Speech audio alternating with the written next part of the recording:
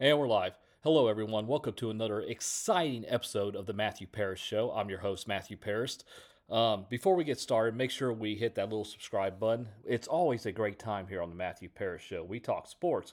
We talk a lot of sports. We talk football. We talk baseball. We talk basketball. But right now, let's focus on the American League Championship Series, the ALCS, between the Texas Rangers and the Houston Astros. It is a Lone Star State battle, the battle for Texas. Um, it's not looking too good for the Astros right now. Their backs are against the wall. The first two games started at Minute Maid Park in Houston. Game two, the Rangers ended up winning 5-4 over the Astros, and game one, the Rangers ended up winning 2-0 over the Astros. I myself watched both games. Let's break it down real quick. So, Justin Verlander started game one for the Houston Astros, and he did okay. He did not do so hot. He's been known to have kind of a record like that in the postseason where he doesn't do so well. His regular season standings is off the chart, but postseason, he's kind of hit or miss. Um, let's break it down. So, the Rangers, the Astros scored 0 points in the first game. The Rangers scored two. It was a close game, but the Rangers just kind of pulled it out at Minute Maid. The Rangers' defense, their fielding looks very, very good. They're not making any errors, anything like that. So this is reported by MLB that the Astros and the Rangers ALCS Game 3. Now this is going back to Globe Life Park in Dallas in Arlington. It's me being a Houston fan, I kind of was hoping the Astros would do a little bit better, and who knows, they might go to Globe Life Park over in Dallas and just surprise everyone in Arlington. But it's a reporter here from MLB. This is from Houston. With the Rangers having wrestled control of the American League Championship Series away from the Astros with a pair of tight wins in Houston, the series shifts up Interstate 45 to Arlington, which is a suburb of Dallas, where Texas will be looking to push the Astros to the brink of elimination in Game 3. The Rangers are 2 wins shy of their first World Series berth since 2011. We all remember that in 2011 when the Texas Rangers went to the World Series against the San Francisco Giants, and the Giants ended up beating them. The defending World Series champions Astros, the Astros won the World Series last year in 2017 against the Los Angeles Dodgers. Defending World Series champion Astros, meanwhile, don't mind their road life, having won 16 of their past 19 games away from home, including a dominating sweep of Texas at Globe Life Field from September 4th through September 6th. I think for the most part, we know they've got a great ball club. Astros third baseman Alex Bregman said, "We're just going to try and execute a little bit better. Pass the torch to the next guy a little bit better. Do the things a little bit better and focus on one game at a time, one pitch at a time." The Rangers are 7-0 in the postseason, which ties the 2022 Astros for the second longest winning streak in American League history to begin the playoffs. In addition to the home crowd, Texas will have history on its side.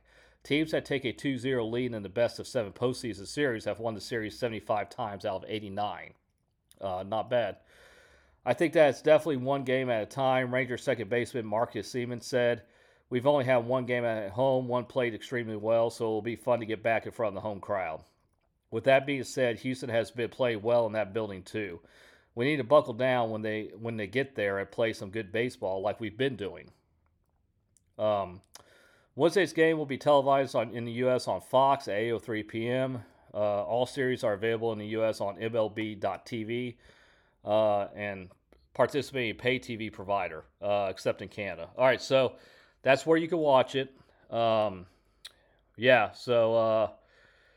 looks like half of the nation is rooting for the Texas Rangers because they want to see a new World Series champion there with the Houston Astros. Besides the Houston Astros, of course, everybody in Houston is rooting for the Houston Astros. So we'll see. We'll see what happens here. The Rangers, Texas leads the series 2-0 over the Astros. Hopefully, since I'm from Houston, I'm a big Astros fan. So hopefully, the Astros can tie this up at Globe Life Field. And, Game 3 is tomorrow night, and we'll see what happens in Globe Life. But hopefully, the Astros will come back and win this. They do have a better road record than at home. But who knows? Who knows? The Rangers could come out and sweep the Astros. That's a strong possibility. The Astros could win two. It could win four. It could go 4-2. Rangers in favor. So who knows? Who knows? All right, let's talk about the National League Championship Series. Let's talk about the Diamondbacks, the Arizona Diamondbacks, and the Philadelphia Phillies. Game one, which was yesterday, the final score was the Philadelphia Phillies 5, the Arizona Diamondbacks 3. Wow. So it's the Phillies look like they're on a roll here. So they could get back to the World Series again. They played the Houston Astros last year. The Astros ended up winning that series in 6 games. So Philly does lead the series 1-0 in this best of 7. It's interesting because the Arizona Diamondbacks look good. The Arizona Diamondbacks do look good, but also the Philadelphia Phillies, they're a very tough contender. I think they're looking for revenge since they got out of it last year in the World Series, and they want that World Series ring. Ultimately, it's like the ALCS, the American League Championship Series. Who wants it more? Who's going to get out there and do the best they can, and who wants it more, and who's going to get that ring? The swing for the ring. So, yeah. So, here it is.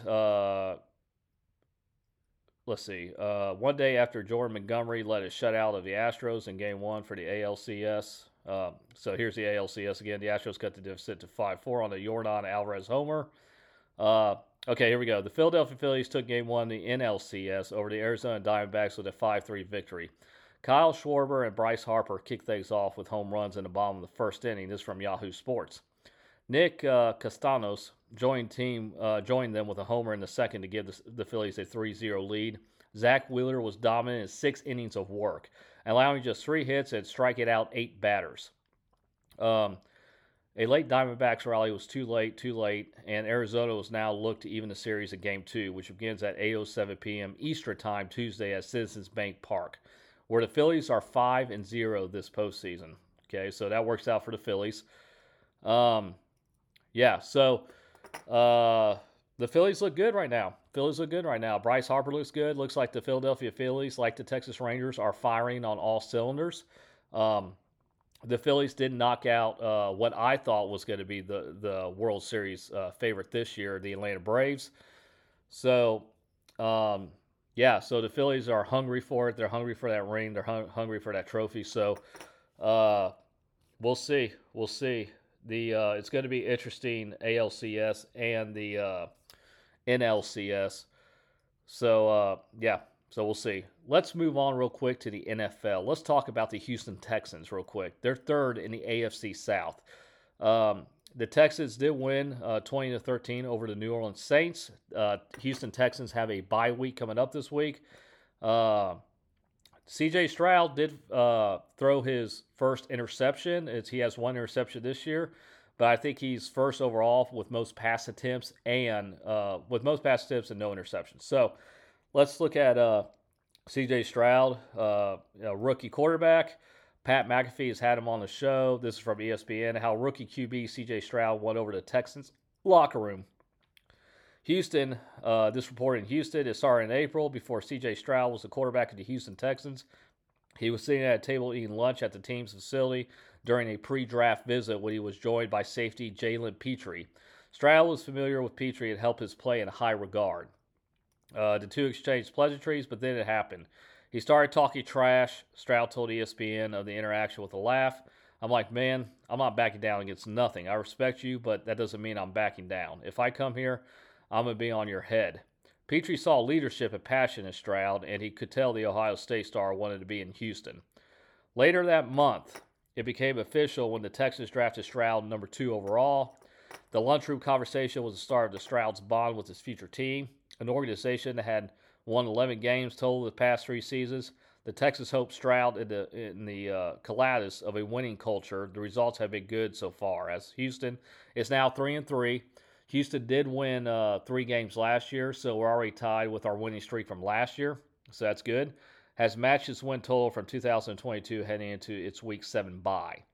Stroud, who's in the Offensive Rookie of the Year conversation, is leading the way, but it couldn't come without buy-in from his teammates. You're the youngest guy in the room. It's hard to step up and talk to men who are older than you. But as I told CJ, everyone here, they respect you and they look up to him because they see first and foremost the type of player that he is. Texans coach D'Amico Ryans said.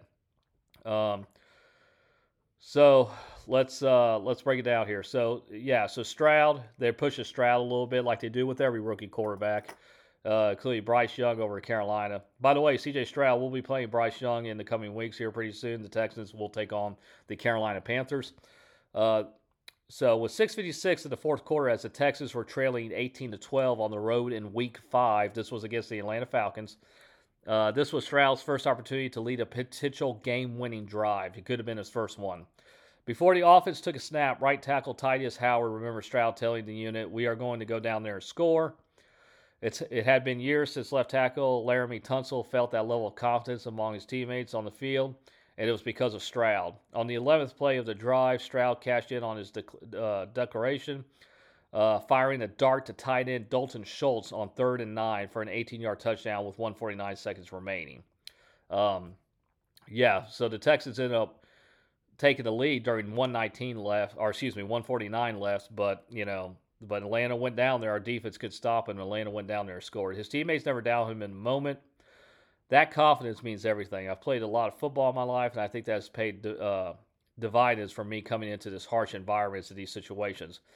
I played in this stadium before in critical situations, Stroud said after the game. I think God put a certain dog in me that I don't flinch. That really has a testament to do with the guys around me. The lead was spoiled when Falcons kicker Young-Ho Koo nailed the game-winning field goal as time expired in an assuring drive, but the Texans believe his Stroud was solidified. Alrighty. The Houston Texans have a bye week now. CJ Stroud is in talks for Rookie of the Year, Offensive Rookie of the Year, so we'll see what happens there. There's not much more I can say about Houston than that. They have the bye week, so we'll see. I'm looking forward to the game against Carolina Panthers and them taking on Bryce Young. So we'll see. All right, let's step away for a second. Let's talk about college football. Let's talk about the Colorado Buffaloes and Coach Prime. They're 9th in the Pac-12. Colorado lost their last game on Friday, October 13th. Friday the 13th, by the way. In the final and overtime. Stanford 46, Colorado 43. Here's the interesting thing, though. Colorado was up 29-0 at halftime. So I don't know. The defense blew it. Is it Coach Prime? Is it Deion Sanders? I don't know. College football fans expressed one major concern about Colorado Deion Sanders. This is from Athlon Sports. Deion Sanders and the Colorado Buffaloes need just 2 more wins to go bowling at season's end. So if they get 2 more wins, they get a bowl game. Unfortunately, it's going to be tough to get those 2 wins over their final 5 regular season games. They had their shot against Stanford, so we'll see. Colorado lost one of his final winnable on paper games to Stanford last Friday night. It was one of those losses that could ultimately end up derailing the Buffaloes' once promising season. All right, so let's talk about that for a second. Deion Sanders came in. He was the new head coach over at Colorado Buffaloes, University of Colorado, and he's already done wonders for them, okay? So he's brought national attention to him. He's brought celebrity status to the school, to the team, and the athletic director knows that. And Deion Sanders also, he's won 4 games. They've won, the Colorado Buffaloes team and their coaching staff and him has won 4 games. That's a lot better than last season, which they only won 1 game. So, these things take time. So we'll see. But we'll see what happens here. Let's see here. Deion Sanders and Colorado's remaining schedules include a number 25 UCLA versus number 12 Oregon State. And they also have Arizona, which just demolished a ranked Washington State team on the road at Washington State and they face off against number 14 Utah. Where exactly are the wins going to come from the Colorado to go bowling, which means get into a bowl game? It's not looking good. To get to a bowl, Colorado, they're 4-3 right now, must now win 2 of its final 5 games at UCLA. They must also beat Oregon State and Arizona and Washington State at Utah. This is reported by Brett McMurphy. it was a magical start to Colorado's 2023 season, but it's not about how you start, it's about how you finish. And it doesn't look like Colorado has a good chance of getting into the postseason. Coach Sanders is not winning another game this season. Keep that receipt, one fan said. Not trying to be rude, but I see 5 losses. Another fan wrote. This comes from the fan. These fans of college football. You can tell most of these players haven't seen Arizona play. LOL.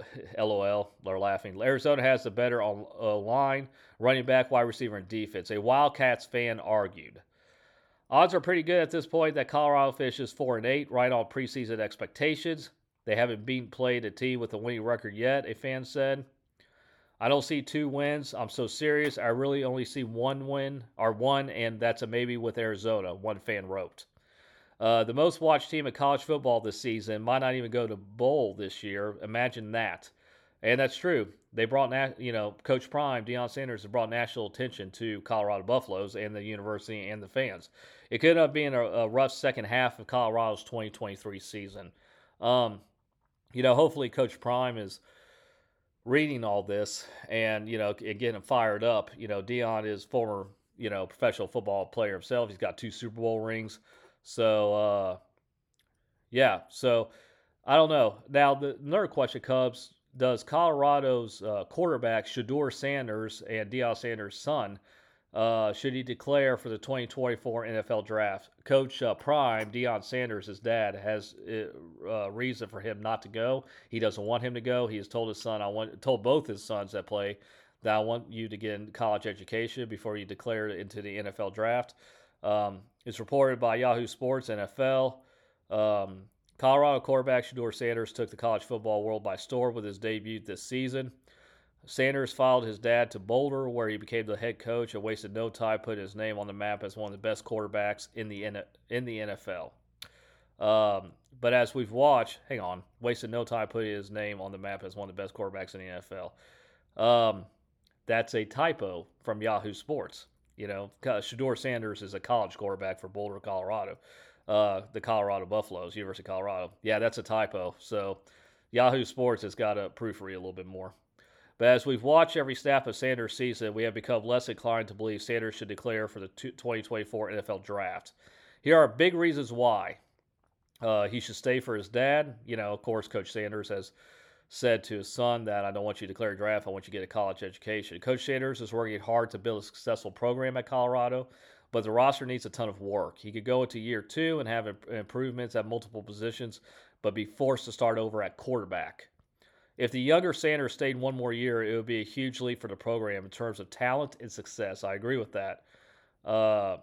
It says right here also, it isn't like he needs the money. A lot of prospects declare for financial reasons, but Sanders is already rich because his dad, of course, came Neon Deion during his playing days. He comes from, NFL royalty, and Coach Sanders, Deion, has 2 Super Bowl rings. A lot of prospects declare for financial reasons. Sanders is already rich. Not only is his dad a multi-millionaire, Shedeur is making millions from his NIL deals. His flashing diamond encrusted Rolex watches on the field and buying a Rolls Royce. I'm not sure if the NFL could do much more for him financially right now. So, yeah. So we'll talk about that. Is he better than Caleb Williams, USC's quarterback Caleb Williams, University of Southern California Caleb Williams? Sanders wants to be the best he can be. This means being the top quarterback selected in the draft. If this is the case in 2024, it's not the draft for him to be in. Caleb Williams, USC's quarterback, could be selected. There's just too much talent at the position. Sanders is in the second tier of draft-eligible quarterbacks, including guys like Bo Nix and Michael Penix Jr., and also Caleb Williams. It says right here he also still has a lot of room to grow. I agree with that. So yeah, we'll see. We'll see what happens with Caleb Williams and Shedeur Sanders, and we'll see if he declares for the 2024 NFL Draft. The question is for you guys, though. Should Shedeur Sanders declare for the NFL Draft? I don't think he should. His dad, Coach Prime, is trying to build a program over there, a winning program with Colorado, so we'll see what happens there. Let's move on real quick. Let's talk about Texas A&M Aggies football. They're 4th in the SEC West. They did lose their game against number 17 Tennessee, 20-13. on Saturday, October 14th. They also lost. They also lost against number 11 Alabama. So Texas A&M has lost against some ranked teams, but they did beat Arkansas 34-22 on September 30th. So is Jimbo Fisher's job on the line? There's talks of that. We'll see. We'll see. We don't know what's going on behind closed doors in A&M, but we'll see. I don't know. I think this is report from CBS College Football Week 7 reactions. Texas A&M Jimbo Fisher reach another low. Heisman conversation is over. You have to remember, Connor Wigman, Texas A&M starting quarterback, is out with an injury, and Max Johnson, their backup, has come in to take over. Max has not done so well for the team, and they've lost a couple of games against ranked teams, but they are ranked teams, so we'll see what happens there. I think Connor Wigman's a better quarterback. I think he has more mobility in the pocket. He can move around better than Max Johnson. From CBS, NCAA football. Watching the Week 7 outcomes unfold, a theme arose. Some schools aren't getting a good or even adequate return on investment from their high-dollar coaches. The college football coaching market has ballooned, and universities hand out massive contracts like candy on Halloween. Texas A&M is the poster child for this with its humongous full guaranteed deal for Jimbo Fisher, whose team is now 4-3. After a 20-13 road loss at Tennessee, Mark Stoops is making over $9 million a year at Kentucky, and he's lost his last two games by a combined score of 89-34, which is not very good. Stoops' status within the program is unwavering, but the price per win is notable. Michigan State, in fact, may avoid a considerable buyout nearing $80 million, depending on the result of a sexual misconduct case against former coach Mel Tucker. Some programs pay a king's ransom to attract a top-billed coach from another program. Miami ran off Manny Diaz to sign Oregon's Mario Cristobal to a 10-year contract worth $80 million. The Hurricanes are off to a 0-2 start at ACC play in year 2 under Cristobal following one of the worst blunders in college football history against Georgia Tech and a follow-up loss to North Carolina. USC made Lincoln Riley the 4th highest paid coach in the sport, and now the Trojans appear at best to be the 3rd-place team in the Pac-12. Their 28-point loss to Notre Dame was a thorough dispatching. The Sooners, meanwhile, are paying Brent Venables, Riley's replacement, just over $7 million a year, nearly $4 million less, and he was Oklahoma right in the thick of the college football playoff race. To be fair, some of these crazy extensions and big money deals work out. Coaches like Alabama's Nick Saban and Georgia's Kirby Smart deserve staggering figures. They are rare, though. Instead, schools routinely overpay for policy, hoping for state success and stability. It's getting out of hand. Maybe 2023 serves as a reality check for some administrations. Jimbo Fisher reaching point of no return. Speaking of Fisher, the Tennessee loss is proof that the Aggies are going backwards. His fate may ultimately be sealed, even if not officially for some time. Tennessee scored just one touchdown on offense, had 100 yards passing, and 25 more yards and penalties, yet the Aggies couldn't capitalize. But you have to remember, Connor Wigman, the starting quarterback for Texas A&M, is out, and Max Johnson is his replacement. Fisher made plenty of questionable decisions for a second straight week 2, taking a knee up to 10-7 with 50 seconds remaining before halftime. With all 3 timeouts is a bad decision. And on the first drive after the half, the Aggies went 3 and out. Tennessee returned D. Williams' house a punt a few minutes later, putting the Volts in control from there. So him taking kneeling the ball with 50 seconds left for a 10-7 before halftime doesn't show very much confidence when he's got all his timeouts to go down there, to have his quarterback go down there and try to score for him, or at least get a field goal for 3 points. So that doesn't show very much confidence on Max Johnson. Texas A&M got whooped on both lines of scrimmage too. The Vols gashed the Aggies for 232 yards. Rushing and the defensive front had 2 sacks, 5 TFLs, and 11 QB hurries.